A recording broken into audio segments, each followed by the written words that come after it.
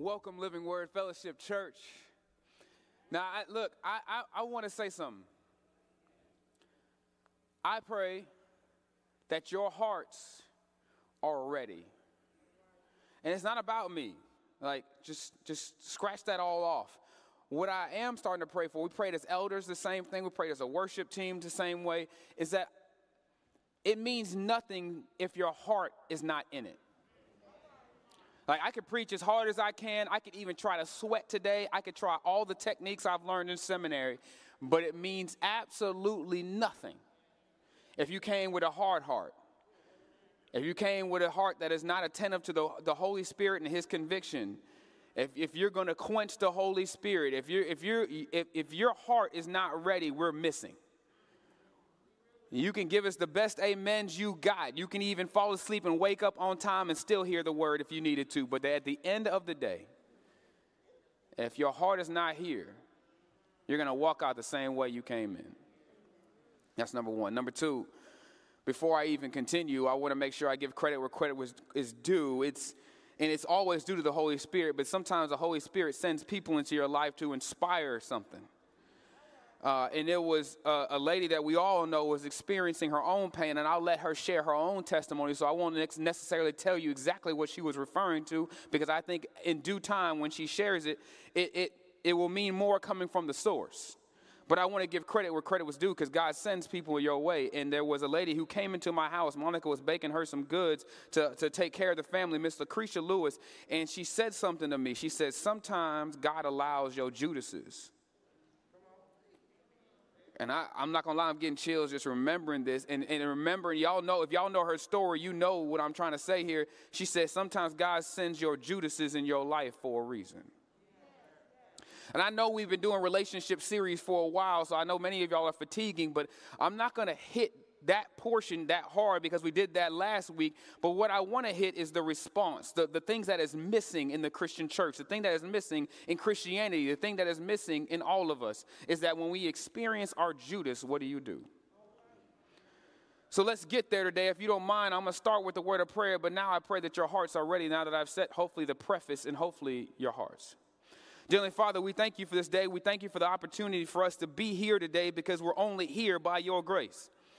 There is nothing that we have done that warrants your grace, but then your grace is sufficient.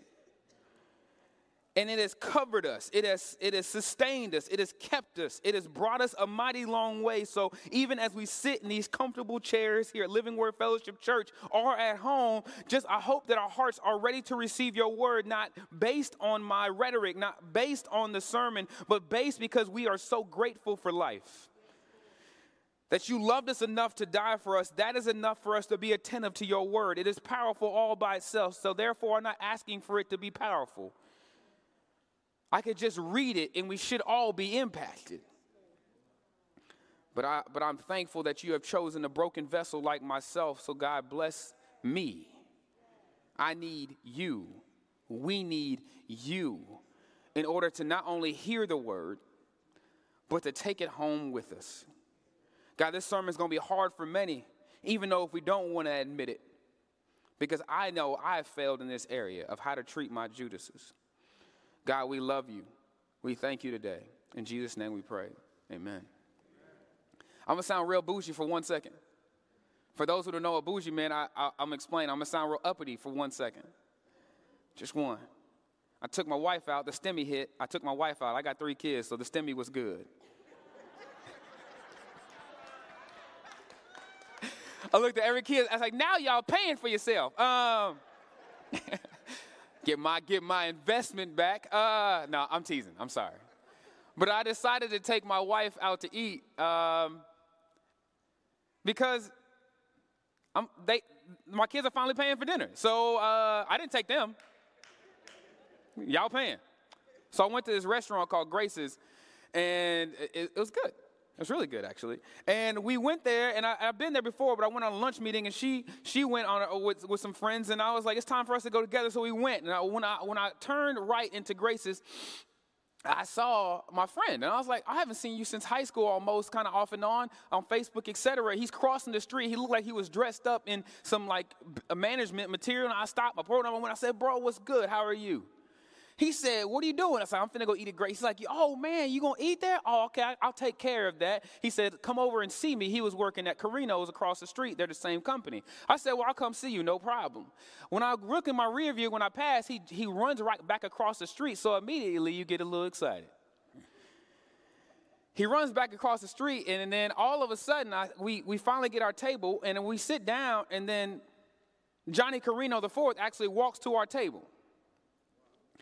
So he walks in, you know you're rich when everybody else is dressed up and you walking in golf gear. That's when you know you're rich. I have like a blazer on. This man walked up in golf gear with a Titleist hat talking about, what's up, man? Y'all good? But he started talking to us like we were somebody. Look, guys, this is where the bougie stops. I'm nobody. Nobody knows who I am. And he walks to our table, and all them people that look richer than me was like looking at us like, who is that?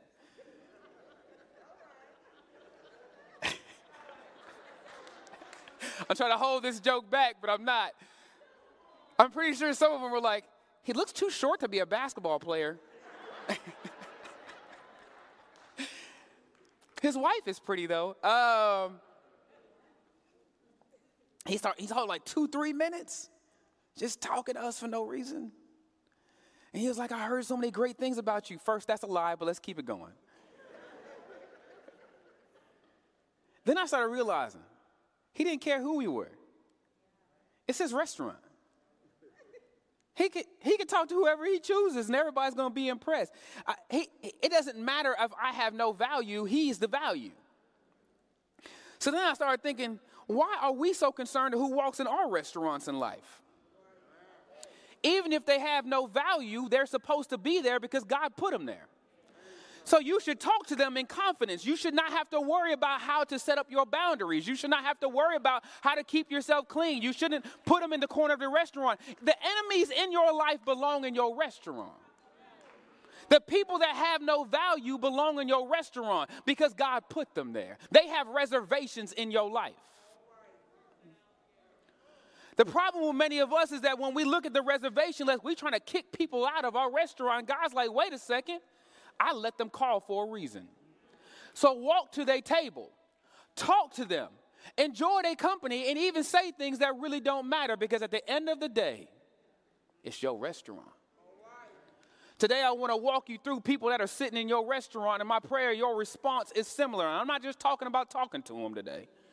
I'm going to walk you through Judas, but not just how you've heard the story, not just the end where he kisses him. Let me tell you how long this betrayal has been taking place. Let me walk you through some of us in this sanctuary right now. Some of us have been experiencing betrayal. Your kids, your husband, your wife, your family, the people at your job. You've been betrayed before, but some of us haven't handled it well. Some of us said they deserve it. Some of us think it's something that the devil is doing, and guess what? You might be right. Oh, I'm finna prove that today. Some of us like, oh, Satan, Satan, Satan. I'm like, well, yeah, today you might be right. But that don't change who God is. And let's move. Watching John chapter 12, you're going to be there with me in John chapter 12. I want you to turn and let's walk through it. In John chapter 12, we're going to jump through today. And I know that's not my normal thing, but just bear with me. I'm going to try to stay in my pericope just for you to keep it simple. But I am going to jump just one time. But in John chapter 12, we're going to start in verse 4. In John chapter 12, verse 4 said, but Judas Iscariot, one of his disciples. Now catch this for a second. It says, Judas Iscariot, one of his disciples. Did he take off the personal pronoun? That's the first point I want you to understand, is that was planned. Because it was his disciple. Everybody else in this sanctuary is looking for somebody to betray that you don't like. But oftentimes we're hurt by the people who love us the most or say they love us the most. It's the wife, it's the husband, it's the significant other, it's the one you're dating that betrays you. It's the things you find on their phones that hurt you. It's the things that many of us have been through that you're like, it couldn't be one of mine, but guess what? It often is your family, his disciples. But let me define disciple for you. It is somebody who follows your pedagogy. It is somebody who follows your teaching. It is somebody who what? Was supposed to follow after you and imitate you. Whew. So what happens when somebody who's supposed to imitate you ends up betraying you? What happens is the one you slept with, though not that way, the one who slept in the same room as you. Like, you got to be careful in the church. I knew it. No. The one who slept in the same room as you, the one who heard all of your sermons, your teachings, the one that has heard you and seen you do miracles, the one that had to know, and we're going to talk about that later, that something was different about this Jesus, one of his. So it's the kids that you thought you raised right are the ones who obviously have your Kirk moments.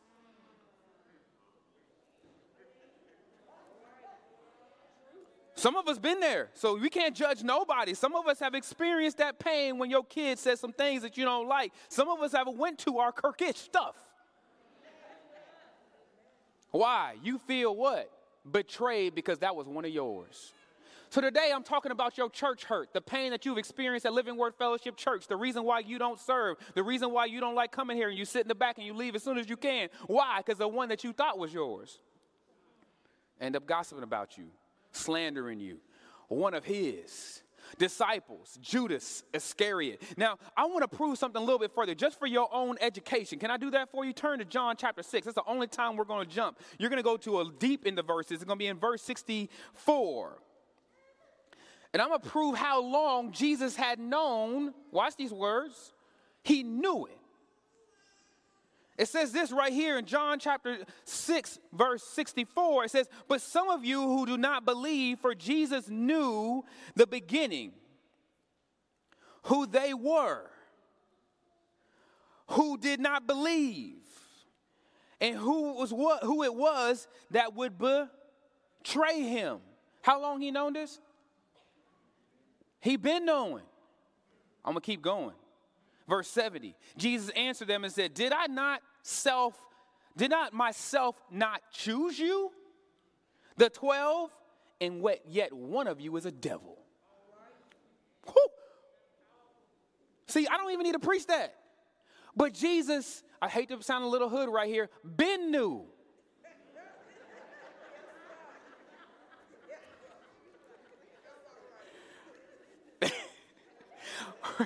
We don't ever just say Jesus knew. We were like, Jesus been knew. Jesus knew already that one of them was a devil. Here's the difference between me and you. Many of us waste our time trying to figure out who the devil is in your life. That's Jesus, fully God, fully man. He already knew. You got to stop wasting your time, because guess who still knows who the devil is in your life? Stop wasting your time trying to put people through investigative tricks and strategies. Some of us are giving test out trials, test runs. Jesus already knows and he wants them there. Some of us are kicking people out that belong. I'll hear that again. Some of us are kicking people out of our life that actually belong there. You're missing your opportunity is what you're doing. Oh, because those Judases belong there for a reason, because if he knew it in John chapter 6 and then we get to John chapter 12, that means he was a part of the plan. Because Jesus should have kicked them out along with the other disciples that faded away, because there was plenty more. He said, but did I not choose you? So when I look at your life right now real quick, and you have people that you think you got away from, you distanced yourself from, the people that you think don't deserve to be there, that you kicked out because they have given you too many problems in your life, I want you to start saying, God, did you choose them? Because if he chose them, he wanted them there. Some of us have denied our growth because we have kicked people out that were supposed to cause it. So I'm going to say it again. Some of us have denied our growth because we have kicked people out that belong there. Oh, let me do it again for you, but let me add a little tidbit. Some of us have skipped our growth because we have ignored problems that people brought that were supposed to be there. So even though we allow people to be there, we don't want their problems and we don't talk about it no more. Y'all ain't going to hear me today. But it keeps going. Because this is not the end, because he knew since chapter 6. We get back to chapter 12, and he's saying, hey, I understand who you are. And then he started showing some symptoms, y'all. Judas wasn't slick, but he wasn't slick to Jesus. Watch this for a second.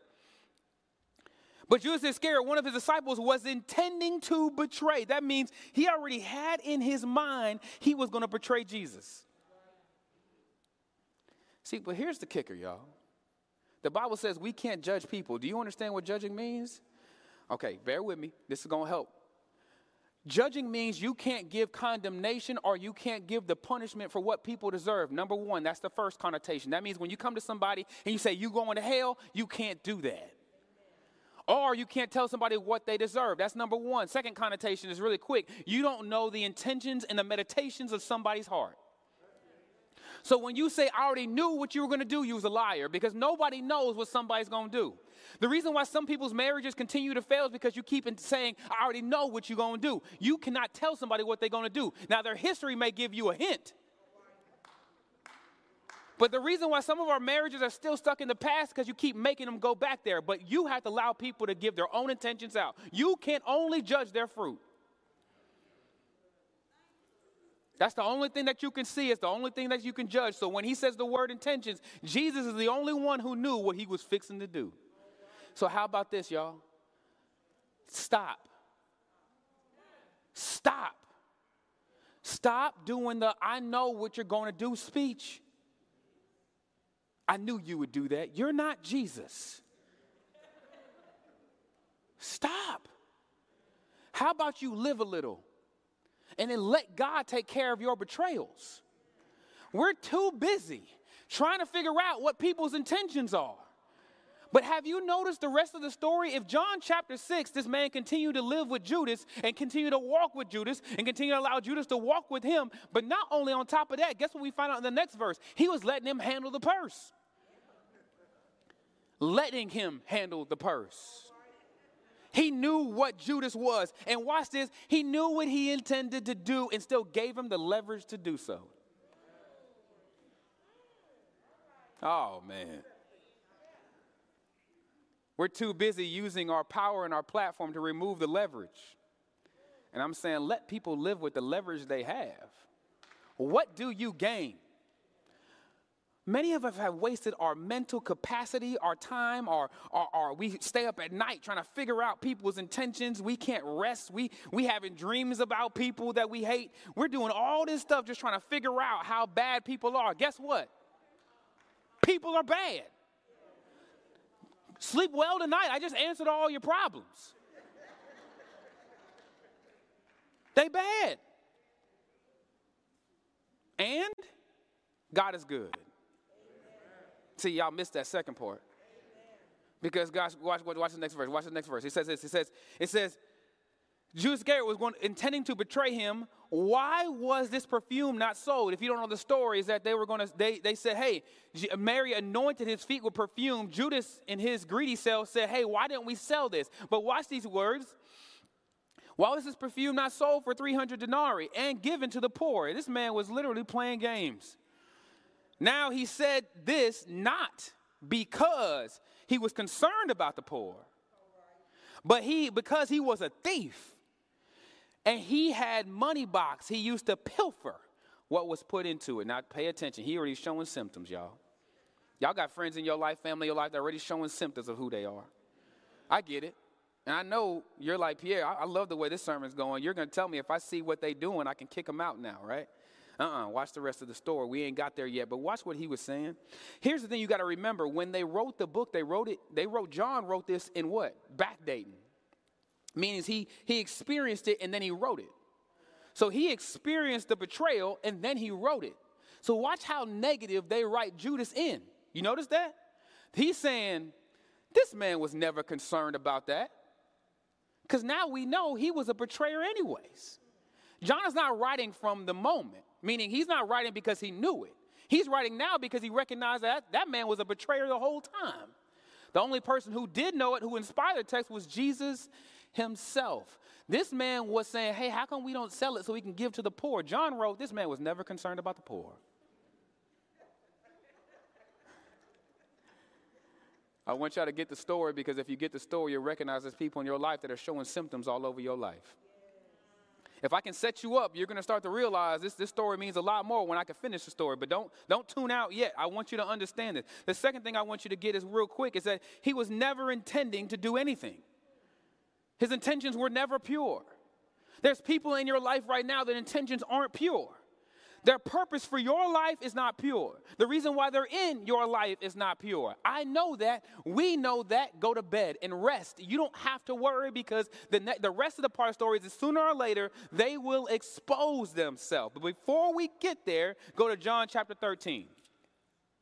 Oh, I'm going to get there. John chapter 13, we're going to start in verse 2. In John chapter 13, we're at the Lord's Supper right now. That means right before his death, he's at the Lord's Supper.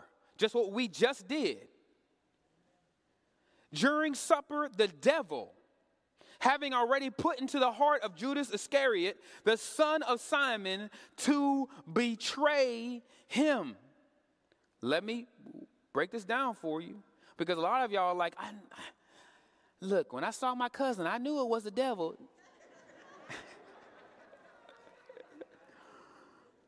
So there's two options for this, and I put up three. There's two options for this, and I want you to get it. There's a genitive and there's a nominative. Don't worry about that. That's not important, because what I want to do is give you the two interpretations.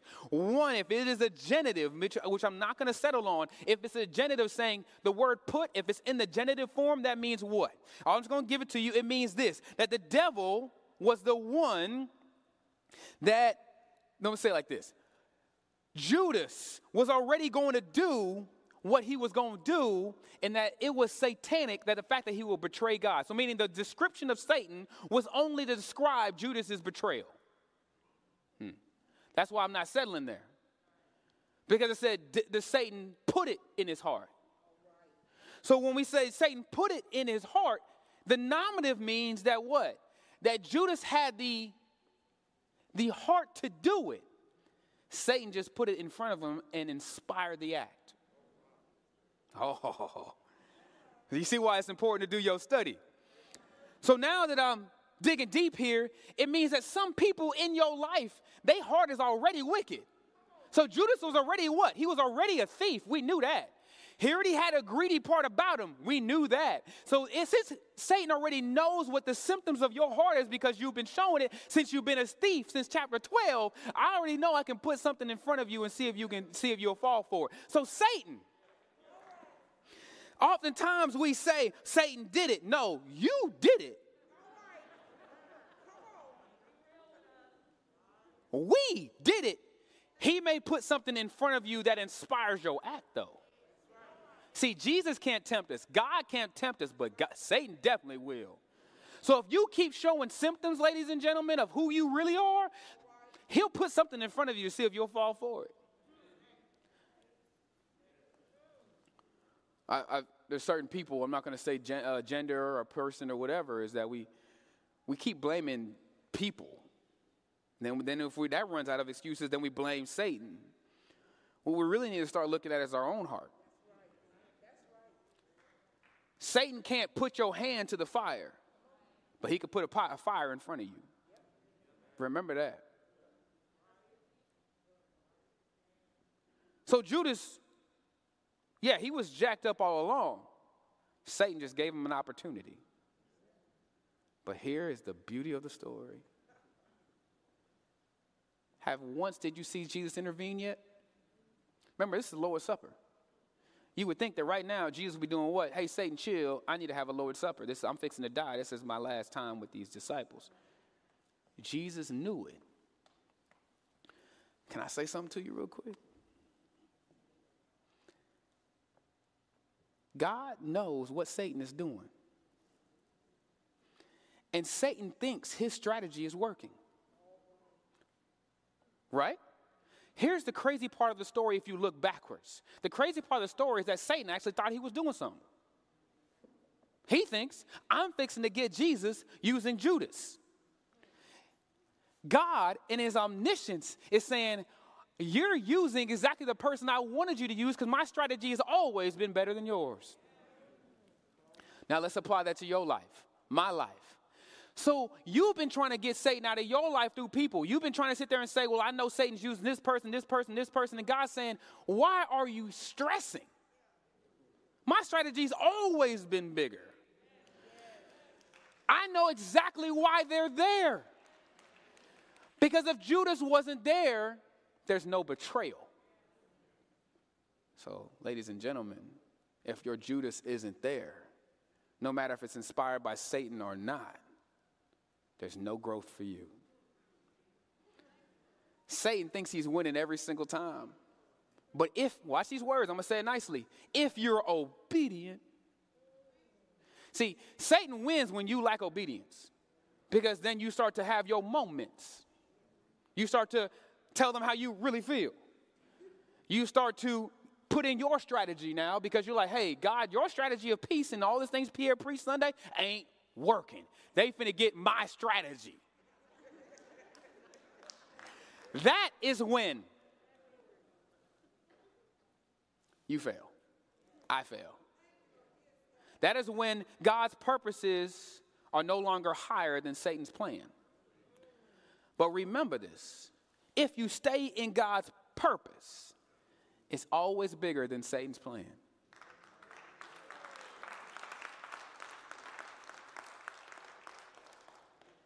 Because watch what happens next. This is not the first reference to Satan himself. He goes and says, we did it right here. It says, David said already put in his heart. And Jesus already knew, because watch this next verse. Jesus knowing.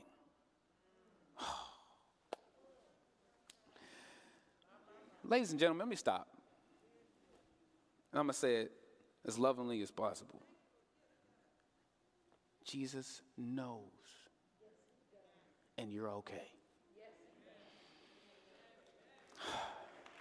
I'm going to say this again.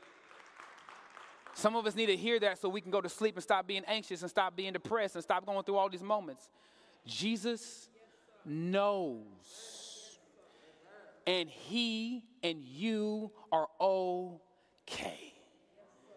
He knows where Satan's at. He knows that he is a roaring lion. He knows that he wants to devour you. He knows that he's trying to take advantage of you. The only thing you could do is enjoy the supper.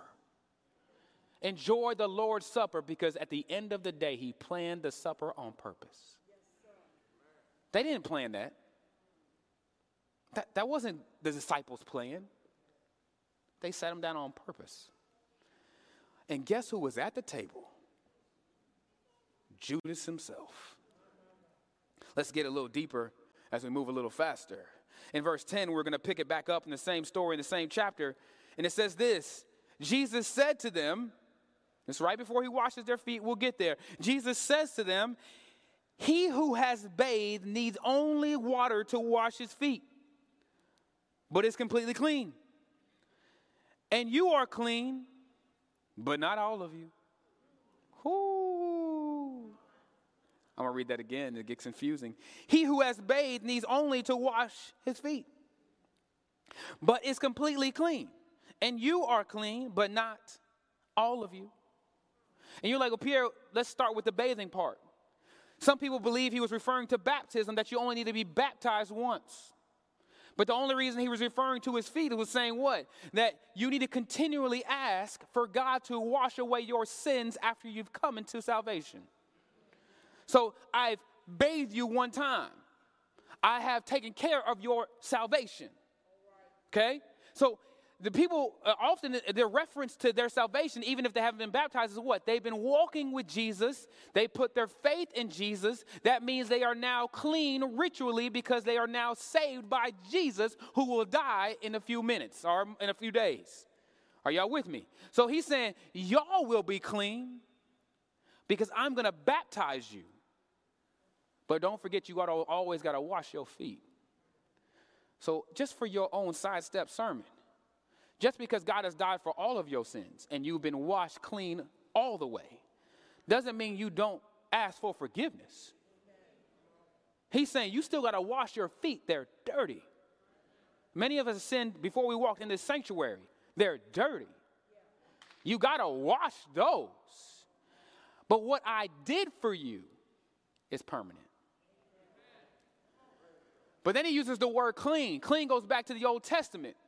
The Old Testament, the word for clean was a ritual sacrifice where you were clean. Then he goes to the New Testament. He says, well, I am your sacrifice, so now you are what? Clean. And that's where it leads into Judas, because something was different about Judas that was different about who? The rest of the disciples. Some of you are clean, but not all of you. So watch this word. It said, according to the gospel, disciples are clean because of their life association with Jesus, which we covered. After salvation, all they need is confession of sin, which we covered. But watch what it says. It's consistent of the New Testament, unreserved for self-offering to God.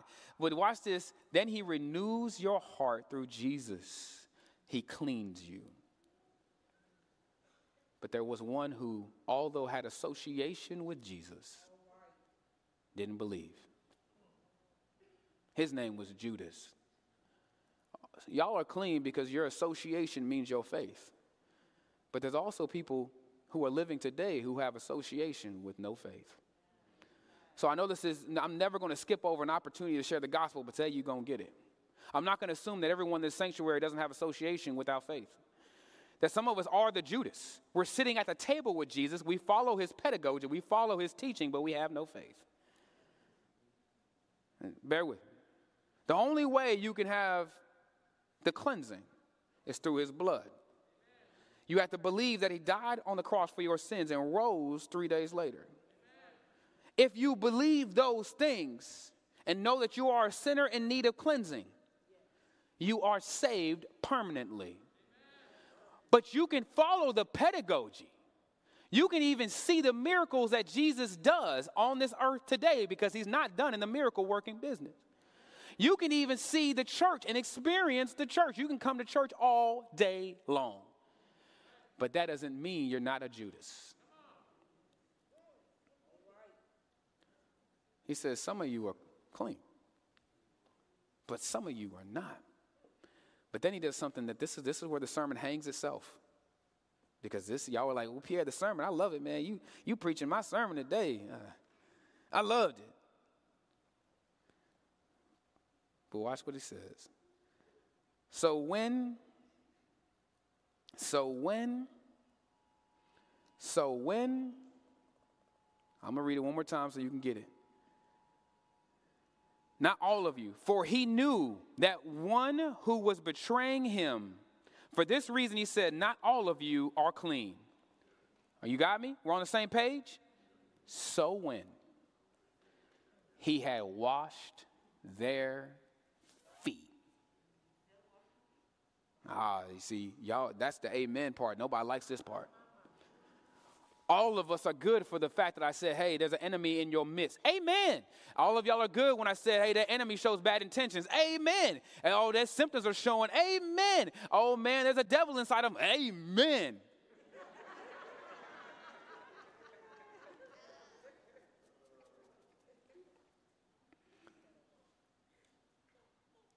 Now wash their feet.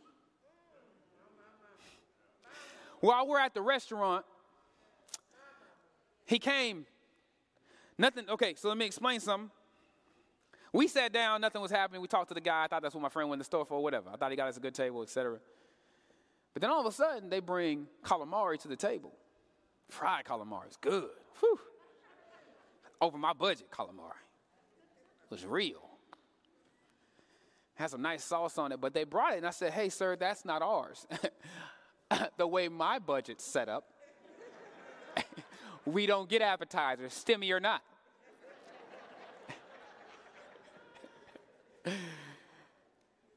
So the lady walks away because it wasn't our waiter. You know, sometimes they have somebody bring their food since they're busy.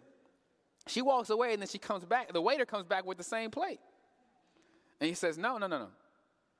This is yours. Johnny told me to comp it. This is Jesus. Since I own the restaurant, I'm going to include this appetizer for you. I'm going to go ahead and wash your feet, even though I know you have no value. Ladies and gentlemen, you got people at your table that don't deserve to be there. That doesn't mean they don't deserve to eat. My point to many of us in this room, if you know God is in control, if you know that he is still the one that put him at your table, it's okay to serve him some food, because at the end of the day, my God is still in control. Let the waiter bring some food to the table, even if they just look like some regulars. Watch what he says next. So when he had washed their feet. I don't want to be too dramatic, but I want to at least I want you to visualize what washing feet really look like. Now, I got shoes on, and I got some nice socks, I think. You would wash my feet. It may have a distinct smell of leather, but it's not that bad.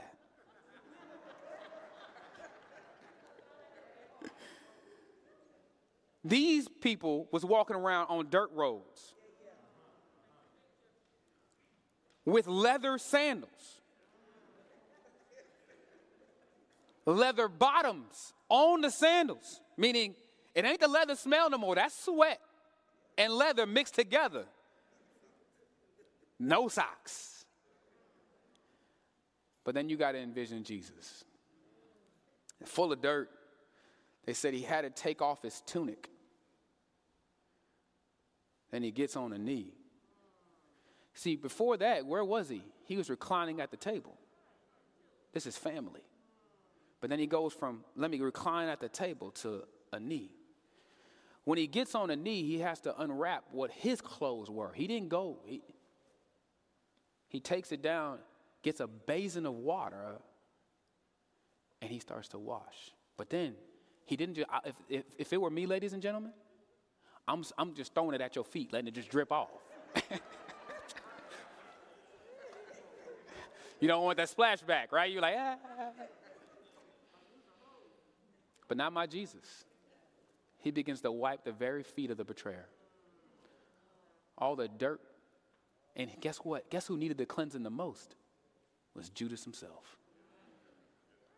But washing his feet, the dirt, the leather, the smell, all of that, my Jesus, your Jesus, the one who came from heaven in his heavenly throne, the one who took away his glory and came to earth, got on his knees and washed the betrayer's feet. You're not catching what I'm saying. All of us are worried about how to kick the betrayer out of our life, but our Jesus washed his feet. You got to understand that our Jesus came from a heavenly throne and washed somebody that don't deserve it. When is the last time you washed your enemy's feet? Not your friend, not your homie, not your husband. I'm talking about the one that you don't deserve to be in your life. You go down on your knees. You know what that means?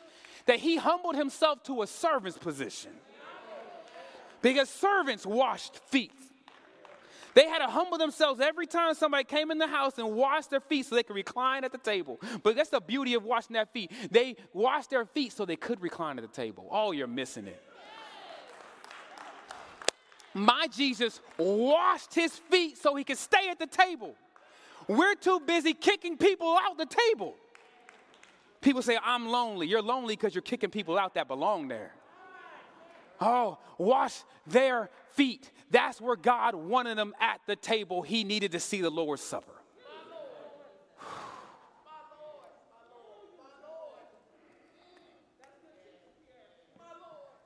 See, I just want you to gas this, man. I want you to have this sermon because we have stopped serving people. We only serve people who deserve it. We only serve people who have earned their way to it. We only let people in our life that somehow have worked their way into the valuable people in your life. And I'm saying change your favorites list to include your enemies. If my Jesus can wash Pierre's feet, then who are we not to wash our enemies? If my Jesus can see Pierre and his struggles and still say, I want to wash him, who are you? The sermon this is the crux of the sermon, is that many of us are cool with saying we have enemies. We're just not cool with associating with them. Washing feet means to adopt a humble model that Jesus did. It makes you have humility. Something about getting on your knees creates humility. When you do that big sin, how many of you have hit your knees before? Everybody's hit their knees on that begging sin. You know what I'm talking about. Because you're humble now. You know you don't deserve to stand in the presence. And we don't mind doing that when it's God and we're the one in problems. We just don't like when people are the problem and then we hit our knees. Therefore, a servant follower of Jesus should realize that washing of the feet is not merely just involving the water in the towel, but it's your actions that matter. We got to stop putting the water and the towel by their feet and saying, please wash your feet, they stink. We need to start getting on our knees and actually doing the work. Have you ever thought through that relationships won't be fixed unless you start washing first? It's often the bigger person. Aren't you tired of being the bigger person? I know you're tired of it. You're always the one who has to chase. You're always the one who has to be the one who loves them more than they love you. And you're tired of it and you're fatigued, and I'm telling you to do it again. That oftentimes it's the bigger person who has to hit their knees even if you're not the one who's wrong. See, here's the thing. Many of us wait to hit our knees when we're wrong. Jesus didn't wait for that because he was perfect. He hit his knees when he was perfect. See, that's the difference. Y'all just got to get the beauty of the story. He hit his knees in perfection.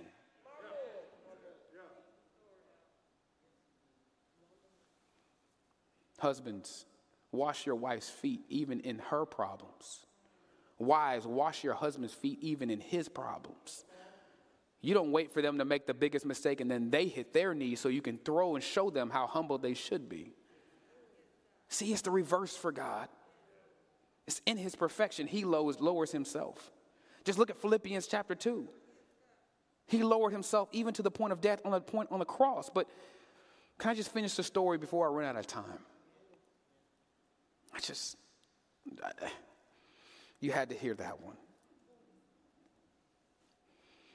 So when he had washed their feet and taken his garments and reclined at the table again, he said to them, do you know what I have done to you? You call me teacher and Lord, and you are right. For so I am. If I then, the Lord and the teacher, Lord meaning master, wash your feet, you also ought to wash one another's feet. For I gave you the example that you also should do as I did to you. Have you noticed one thing about this last couple verses? That's a command. You know, in the early church, they used to still wash people's feet. It was kind of like communion. They used to do it as a part of. Because they took that serious, the command of feet washing. So you can say, well, Pierre, how come we don't do it? And I understand that. But at least what we should be doing, even if you're saying, Pierre, I'm not washing nobody's feet. I heard COVID comes from the toenails. Stop.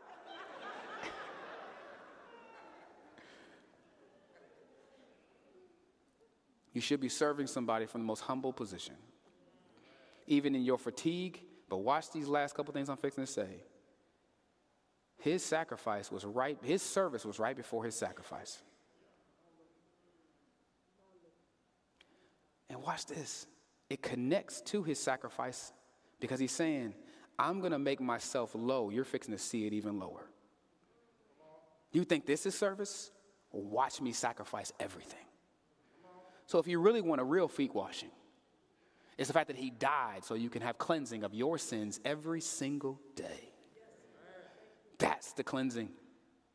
So if Jesus can do that for the worst of us, who are you not to wash somebody else's feet? Stop holding their dirt above their heads. Pray for their forgiveness. Pray for their repentance. And watch these last couple words. serve your enemies. I'm going to say it again because you got to end on this point. Serve your enemies. I got to conclude like this. Judas does what Satan put in his heart. Yep. He goes and he betrays him. You know he sold him for some shekels, right? Jesus. Value. Shekels. Not Jesus, millionaire, when I left. Shekels. But people often miss the end of the story. He meets him in the garden. In one of the Gospels it says he kissed him. Now, can I just say this? If you knew, would you let somebody kiss you? No.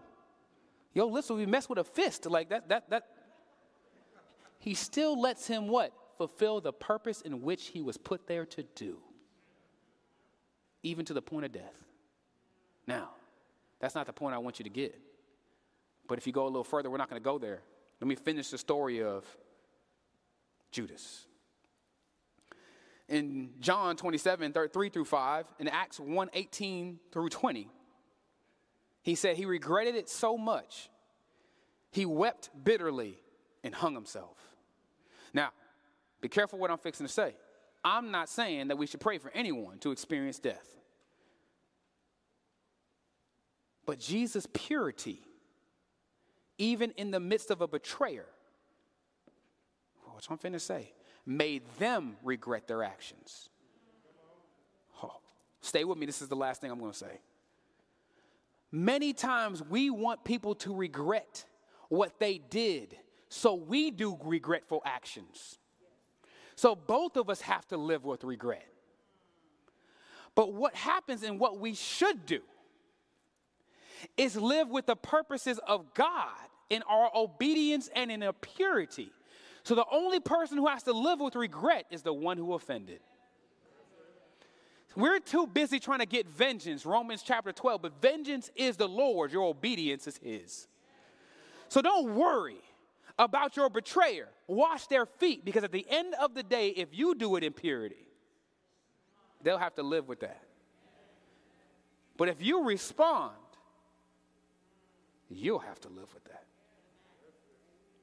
2 disobedience and 2 sins don't make it right. But your obedience makes it right. Even if it's for your own heart. So when you leave this sanctuary, I challenge you to go wash your betrayer's feet.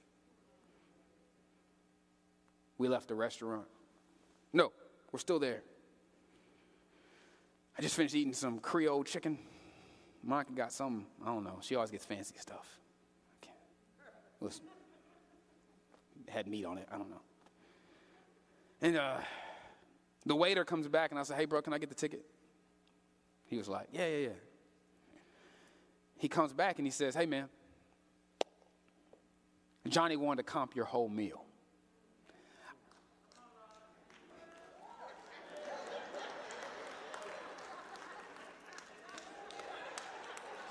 People are like, why is Pierre preaching with so much energy? I got comped the whole meal, y'all. No, I'm joking. All right. So he comes back, the waiter's like, hey, man, meal's on Johnny. He just said he wants y'all to enjoy y'all's night. I said, well, wow. Monica said something totally different. Monica got a little bit of hood in her. She was like, if I would have known, I would have ordered the most expensive thing on the menu.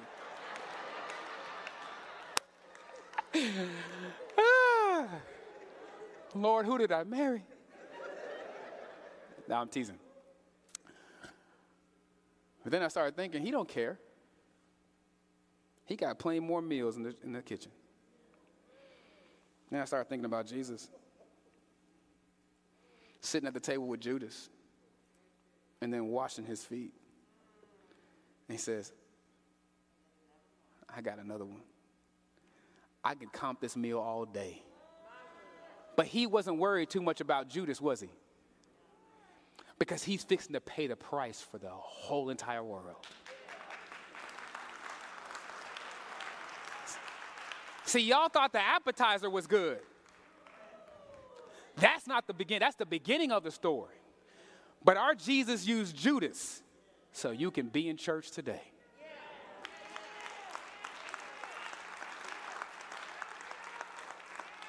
He comped the whole meal for me and for you so that you can enjoy without debt.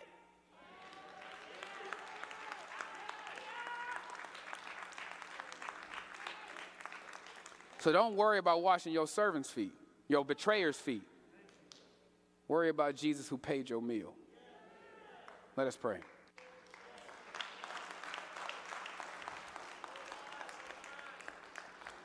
Dear Heavenly Father, we thank you. You're God.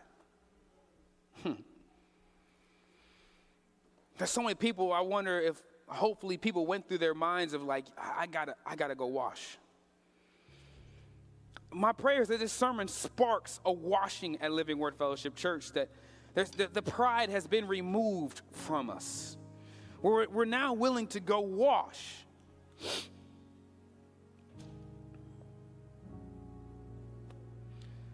So for the people that feel betrayed, whether it's the people in the inner circle, that the people they thought never would betray them, I pray that we leave not expecting them to apologize, but for us to wash.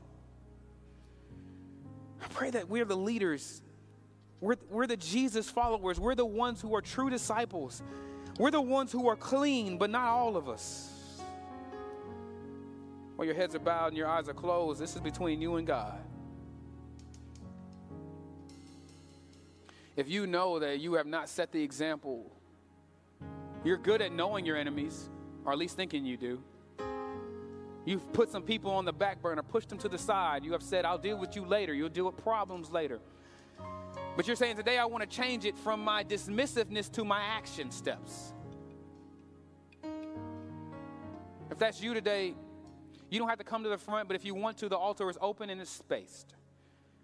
But you also have the option just to stand before God and say, God, I want to change my service. My heart has to change. The way I treat people has to change. The way I treat the people I don't like, or, let me use the word correctly, the people I hate, the people that have stabbed me, the inner circle that has betrayed me. I want to let you know today I'm a washed feet. So it says, so when he washed their feet. Your verse in your head you leave with says, so when I go wash their feet. So while Chris sings and you pray, if you feel led to stand.